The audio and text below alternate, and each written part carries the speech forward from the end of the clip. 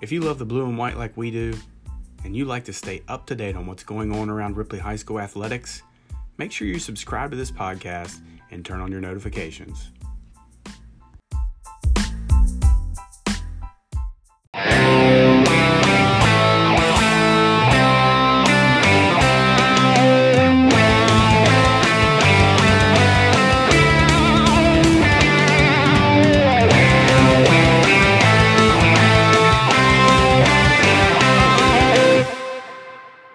Rube, another great episode this week of Viking 360. A lot going on around Ripley High School. I got my week started sitting down with one of the Viking understated players, leaders on that offensive line, Matt Armstead, as well as the new Viking defensive coordinator, the man in charge of that defense, Shane Casto. What do you have for us? I talked with the sports editor of the Martinsburg Journal. His name is Rick Kozlowski, and he gives us the lowdown on the Spring Mills Cardinals. I talked with one of the Viking all-time football greats, Mr. Brad Hunt, and I had a conversation with Viking soccer coach Victor Boyce. You know him as the skipper of the Viking baseball team. This year, he's taken over the reins of the Viking defensive unit. Here's Shane Casto. All right, welcome back inside Viking 360, joined now by Viking defensive coordinator Shane Casto. Shane, thanks for being with me. Hey, thanks, Brian, for having me. First year as the DC here for the Vikings, and it's been pretty good so far, man. So far, it's been, we've done a pretty good job. You and I were talking there before. I think total yardage-wise, we've probably given up more than we gained, but at the end of the day, we're 3-1, and the only stat that matters is what's on the scoreboard at the end of the game. Your team can create turnovers, and to me, I look back at 2018, at the playoff team.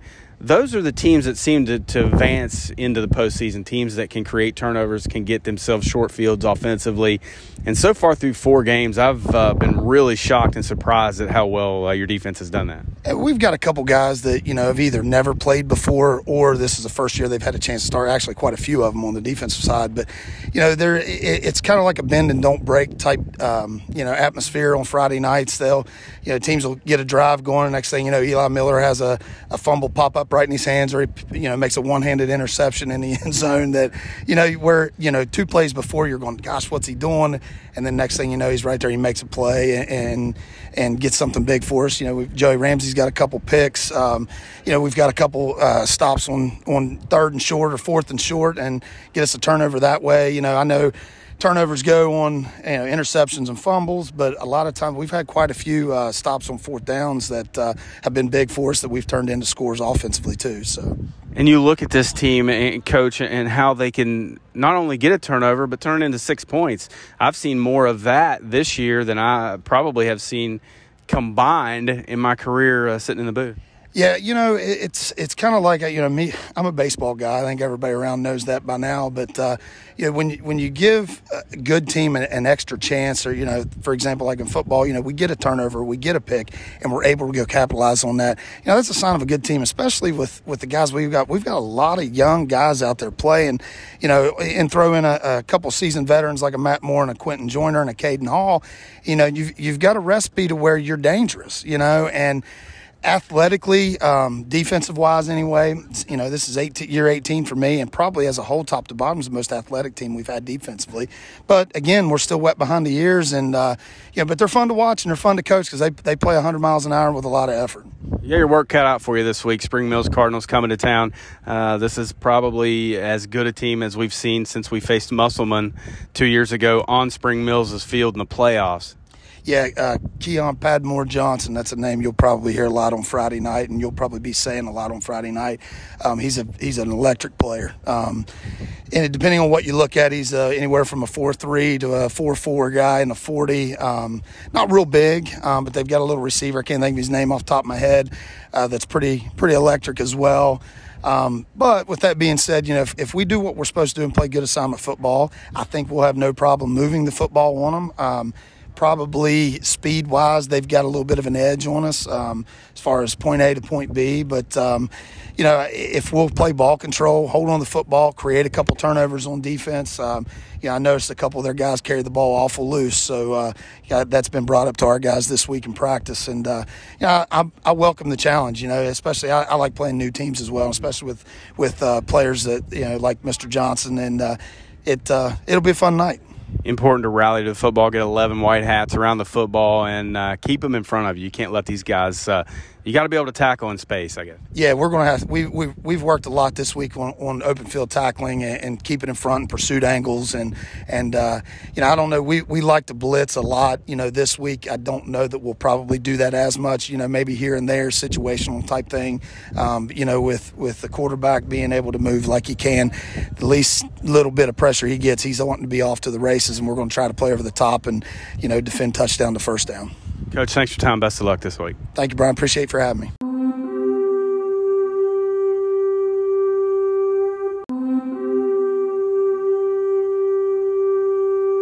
He's one of the anchors on the Viking offensive line and a key contributor on special teams as well.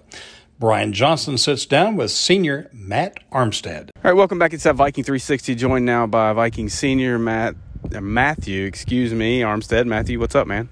Oh, not much. Tell me, senior year, man, it's been kind of crazy. You don't know from one week to the next whether you're playing or not, but you guys have had a great run so far. Yeah, I'm just going with the flow right now. Don't really know what's going to happen. Just go day by day. Good life lessons for you, though, man. I mean, this just as you grow up and get a family and start working and all that, life is unexpected. You never know what's going to hit you, and this is a good learning experience for you guys. Yeah, I'm just taking what I can get right now. How much fun is it playing with this team? This team really seems to like each other, and you guys seem to feed off of each other's energy, especially when games get tight. 2 weeks ago against Marietta, they were making a push, trying to get back in, maybe tie that thing up. You guys came up with a big play. You've been doing that all year, and it seems like you guys really have each other's back. Yeah, we're really clicking this year. I think more so than last year. Got a lot of young people. It just seems like we're really clicking this year. Your offensive line, you guys don't get enough credit. Offensive lines never get enough credit, but you guys are really the anchor of this team. I mean, you look at your running backs, you look at what Ty's been able to do at quarterback. Obviously, they're the ones that get all the praise in the press, but without you guys up front, none of it happens. Yeah, Coach Sayer always tells us that linemen never get any glory, and we're the ones that win the games. So. You did that against Marietta. You guys had a 2-point lead. There was a couple of minutes left in the game. You had to grind out a few first downs. You guys did that, and that was much in because of you guys up front. Yeah, the energy right there on that last drive was just unbelievable. We're all ready to go. All right, Matt. Thanks for the time. Best of luck this week against Spring Mills. I appreciate it. Friday night's opponent, Spring Mills, has an appropriate nickname. As we hear from Martinsburg sports editor Rick Kozlowski, the Cardinals will put the ball in the air. We're talking with Rick Kozlowski of the Journal in Martinsburg about Spring Mills football. And Rick, the Cardinals have a pretty explosive offense, as I've seen from their scores this season. Yeah, they've scored in the 50s several times, and led by a quarterback who didn't play at all last season. He was injured. He had injured his leg at a football camp and needed surgery and was out last season. But man, he has really come back, and he's the focal point of that offense. Keon Padmore Johnson. He has thrown for 1,355 yards with 17 touchdowns and no interceptions. Not a bad ratio. And he's also the team's leading rusher. He's at 668 yards for the season with 9 touchdowns. So there's been 3 games that he's been responsible for 7 touchdowns, either passing or rushing. So yeah, he's a real deal, and he certainly leads the team. I know last week he struggled a little bit, which is kind of similar to what happened 2 years ago when Spring Mills played Martinsburg. It was Padmore Johnson kind of going crazy early in the season, and then when they played Martinsburg with a very good defense, was able to kind of put the clamps on him a little bit.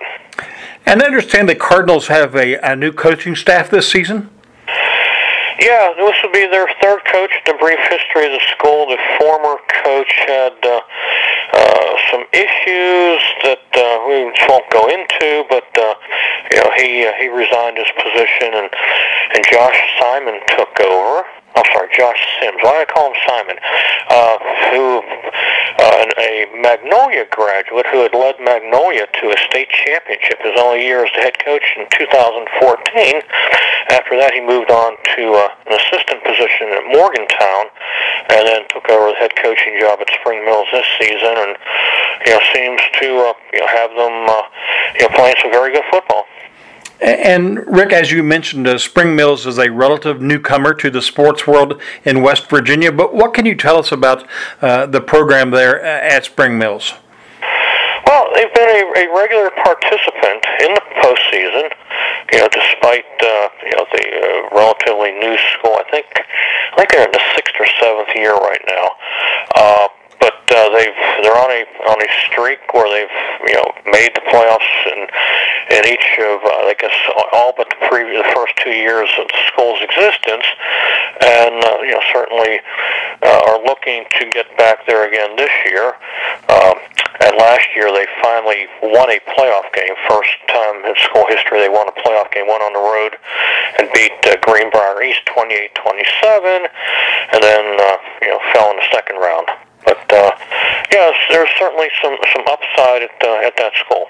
And Rick, you mentioned the talents of the quarterback, Padmore Johnson, but do the Cardinals have other players that Ripley needs to be aware of this coming Friday? Well, their main running back, a fellow by the name of Chase Henson, played quarterback last year when Padmore Johnson wasn't available.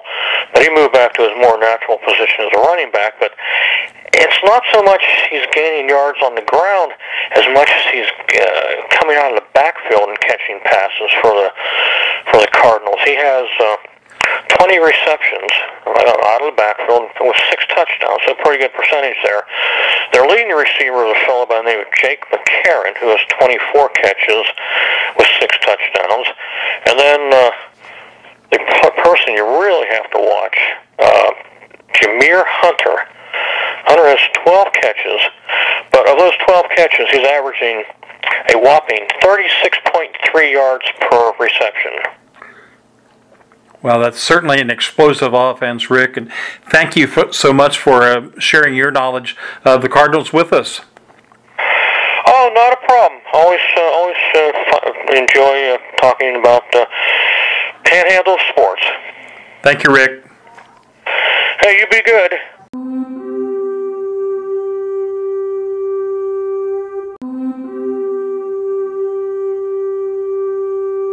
He was selected as West Virginia's top high school lineman, and he went on to be a defensive captain at WVU.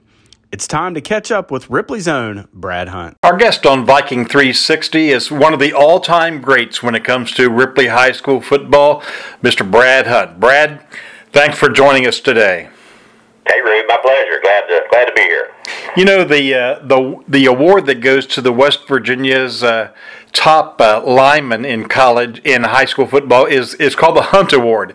And ironically, you won that award in your senior season of 1982. Brad, tell us about what it was like to play for the Ripley Vikings back in the early 80s.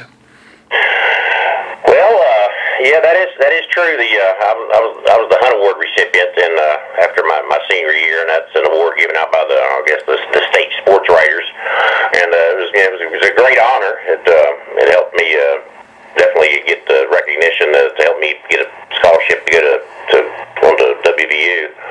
But playing at Ripley's where it all started, man. We had a coach and Coach Marino that came in from down in Welch and kind of turned the program around, and he was really, of course, you know him as well, it's not better than I do. He was quite a character, and but he really believed in me, and playing for him, he really promoted me and helped me get into college too. After I got to the high school level, and I got pulled up from the freshman team at the end of our season. We only played about 4 games in, and practiced with the varsity squad at the end of the freshman campaign with Mike Reed. And then, of course, from my sophomore season on, I played lineman and was offensive and defensive lineman. Played both ways, usually on from my sophomore and junior years. But my senior year comes around, and of course, Scotty Walters, he was our big stud, honking up the middle, 3 yards in a cloud of dust fullback, and he blows his knee out second game of the season. So I'll never forget it. Frank calls me up, and I think it was after the very next game we played at Levy Field. We played GW. He went on to win the state championship that year, and it was a grind, and they just barely beat us at the end of the game. Best I remember, on kind of a crazy play where the 11th man stepped onto the field on the outside of the late. He stepped on the field late, and nobody covered him. They threw a pass to basically beat us at the end of the game, and we were in it the whole way. So after that game, I guess Frank really realized we missed Scotty's running power, and of course I'd never run him all day in my life. And he calls me up. I'll never forget. He calls up. It's a Sunday night before the school started again Monday in practice, and basically asked me what I thought about giving fullback a shot. And of course, as a grunt lineman, I said, well, sure, I'll give it a shot. And the rest is history. I started that next day in practice, and my first handoff, I tripped over my own feet and stumbled and crashed and burned. But everybody kind of laughed, and I played offensive line, so I knew the plays, so I knew where the blocking schemes were, and I knew where the backs hit their holes. So it was a pretty easy transition. So the next game, that next week, I was the starting fullback and played the last 6 games of the season as fullback, and did okay. I was definitely the third and short back. I think they called it 52 counter second man was my play, and it was me up the middle. Of course, I was wearing one of the biggest guys on the field, and it was quite an experience. I think it raised some eyebrows to see how well I did do at that position, and got some of the college scouts more interested in me, I believe. So I have a lot. I owe Coach Marino a lot in making that call. It really helped me along my career, I think. And Brad, let's talk about the college scouts. How does a guy go from the young man from Klondike Road go to being a football player at WVU? Well, I tell you, it's from having a good program. Ripley playing AAA and playing great competition back in those days. I can't remember if we even had a conference, but we played Parkersburg High, Huntington East, GW. I mean, we played the big boys, and we.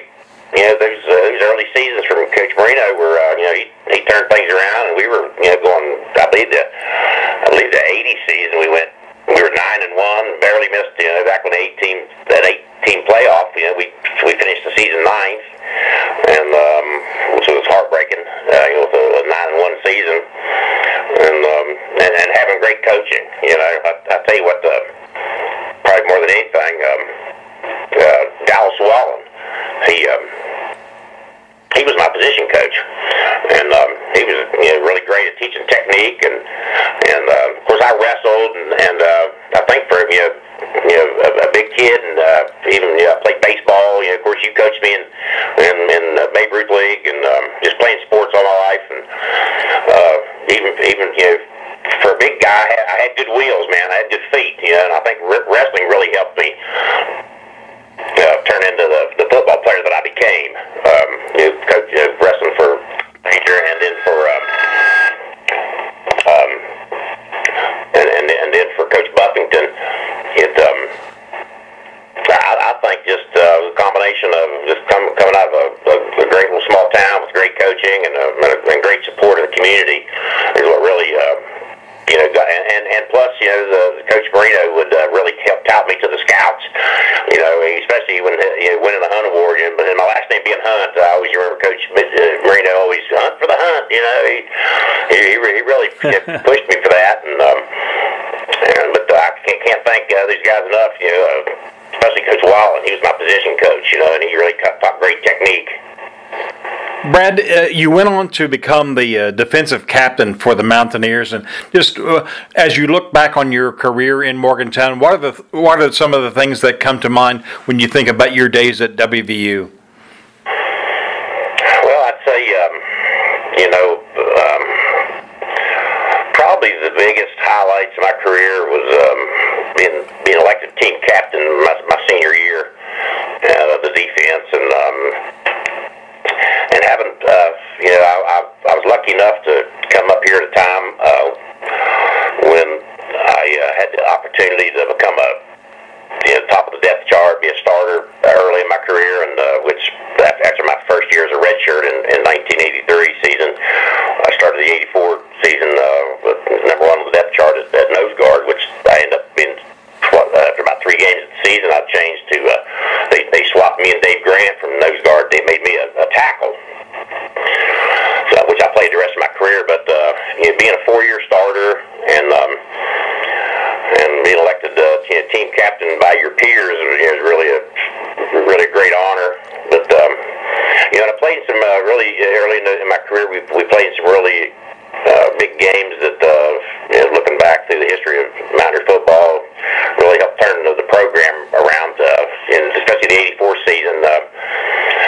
We in '82 before I even came up, we go to they beat Florida in the Peach Bowl, I think, in '81. In '82 we play Florida State. They get beat.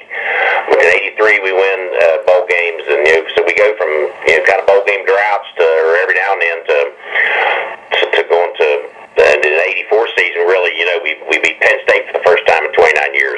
Beat Doug Flutie and Boston College, who was a Heisman, who won the Heisman that year. I think those early '80s years really turned the corner for the Mountaineer fan base, and at least the team and the university. But just being part of that. It's hard to looking back on it. I'm sitting in my office now, and I've got I've got posters and photos and plaques all over my walls, and it's a nice constant reminder of being able to do something really special. Playing for your home state team. It really brings back great memories. I couldn't imagine it having happened any other way. Brad, one of my memories of your career in Morgantown was the Hunt family following you around in this little Winnebago, and they took that thing all over the country, following you during your career. That's true. Dad bought that. He bought that little RV when we were kids. We took this cross country trip to California one summer when I was about probably 12. And we spent like a whole summer in it, basically traveling from West Virginia down through the southern part of the state, and through the southern part of the U.S. and out to California and up the Pacific Coast Highway and across. It was about a 4 or 5 week, maybe 6 week trip, So that's how he acquired that. But they came to every home game and away game in that thing that I ever played in. I don't think they made the away. They didn't go to the away games when I was a redshirt, but every game that in the '84, '5, '6, and '7 season, they attended and drove that thing to Boston and to Texas and the bowl games, and so it's all a lot of interstate miles. And believe it or not, we still have it. It sat over on Klondike at Mom and Dad's house for a long time until it kind of was in the way. And we had it towed down to our farm and down Mount Alto, and it sat down there for a long time. And my sister and brother-in-law, Carol and Steve Heyer, he resurrected it. They live over on Clay Lick, and we had such great memories in that thing. It had such great history that after him and my sister retired, he had brought over to his place on Clay Lick and put some money into it and rebuilt the engine and redid it, and all new brakes and wheels, and it's back on the road, believe it or not. That's great. Brad, it's a 1970 model, and it's still going strong. That's fantastic. Brad, after your playing days were over, you spent some time in the broadcast booth covering Viking football with Rick Shadow Shannon. That I did, yeah. What a fun time that was. There for a couple or 3 seasons. Honestly, I can't remember exactly what years those were. I know it was at least 2 or 3. That Rick and I we talked about a lot of fun. You know, I majored in communications in the college, and figured I would maybe work in the media, you know, when I got out of college, or, you know, I was hoping to go to the NFL, but that didn't happen, and so I got a degree in communications because I was always around the media, playing ball up here, so it seemed like a pretty good fit, you know, communications degree with a minor in journalism, and so that kind of just happened. Rick kind of approached me about it, and I agreed to do it, and it was a lot of fun, you know. One of the funniest memories I have of doing that with Rick, and you know, it was fun for us to do the home games especially, but we'd go on away games, and a couple of funny stories about that. He, I think it was up at St. Mary's. We were, of course, you know, the radio station pays a certain fee to be able to get in the press box, and somehow they weren't going to let us in the press box, and me and Rick were going to have to. I think we broadcast the game from the underneath the press box in the stands, you know, and boys, he wasn't happy about that. But the craziest thing was Ripley was playing Huntington at the old Fairfield Stadium, and you may have been in attendance, I don't know, but it came got off this rainstorm you'd ever wanted to see during the game, to the point where we were in the booth, and we couldn't see we had no clue what was going on. It was like a monsoon hit, you know, like a derecho or something, and it just we just didn't even you couldn't see what was going on for the longest time. And I think they kept the game playing, but we just didn't know that our banter was, well, we don't know what's going on still, and it was kind of a crazy episode of live radio, but that's one of my fondest memories of me and Rick. We still laugh about it sometimes when we see each other, about how we fumbling and bumbling around trying to keep from having dead air, but not being able to see what's going on the field. Brad, tell us what you're doing now. I know you still live in the Morgantown area, but just bring us up to date. That's true. I'm in Morgantown. Pretty much been here since the college days. I left for a few years. I was in Ohio for a couple of years, just fresh out of college, and then down in Charleston for a couple. But I came back up here in about '92. I'd gotten a pharmaceutical sales job, and which Coach Nealon helped me with, which was appreciated. I did that till about 2000, and I've always been in sales. I've been in a mining industrial sales position for about 20 years, 13 years with my current company. I run their operations up in the northern part of the state here in Morgantown and surrounding areas. And we're a vendor to the underground coal mines for a company called Delta Electric, and we're a vendor for electrical products and a lot of different different product lines, underground communications, and some safety stuff, and it's just a pretty broad product line. But it's been a good living, a good life, and I used to be on the road a lot, but not so much anymore. I've got a guy that works for me that does most of the running, but I'm in the office a lot doing purchasing, and we're just a two-man operation up here. But I've been with this bunch for 13 years, man. They've treated me great. They're based in Logan, which is Shadow Shannon's hometown. Yeah. By the way, our company was founded and based in Logan, and we have some sister companies in Kentucky and in Alabama out west, and Montana. We're some other divisions, but I run the division up here, and been doing that for. I actually started it for them when they first expanded up here. So it's been a good run. Hoping to stay here until I'm not quite the retirement age yet, but I'll probably be doing this till I do retire, and hope to maybe have some plans to come back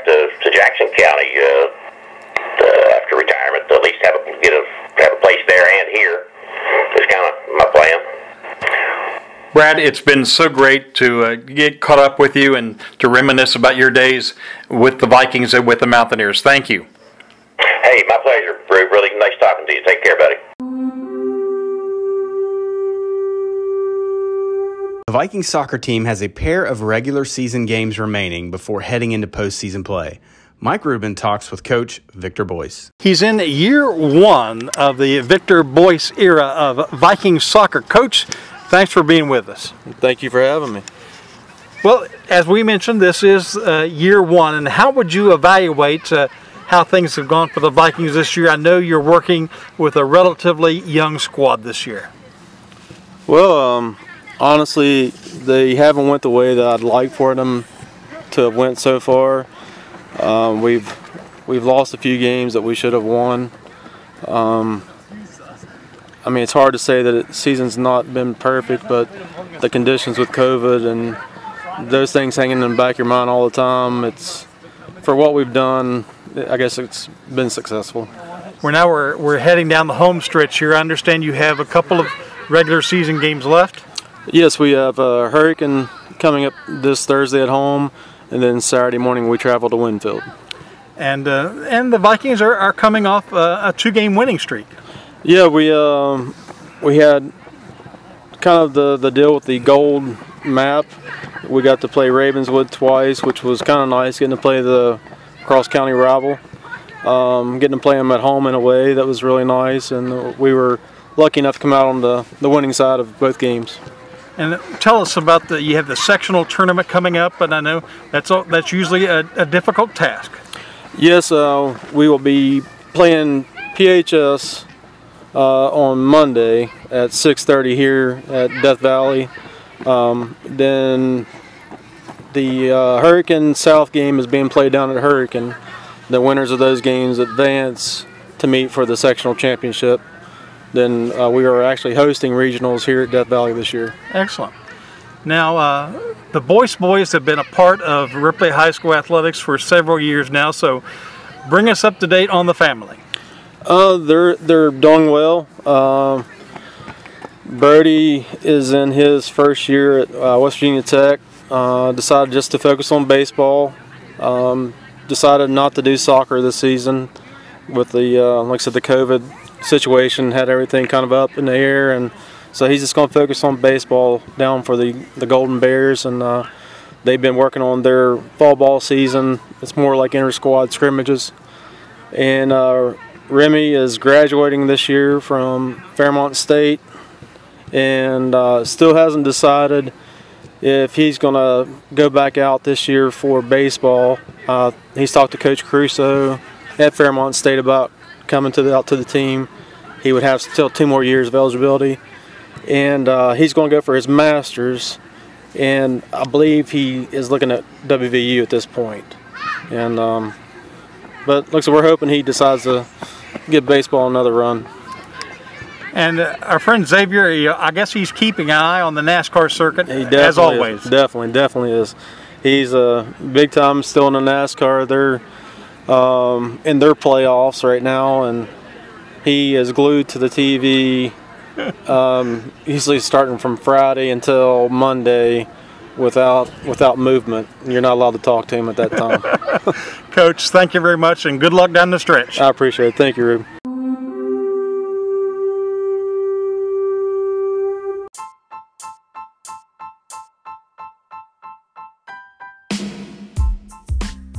Remember, for all the news on the Blue, go anywhere you can find podcasts, search Viking 360, hit the subscribe button, and turn on your notifications.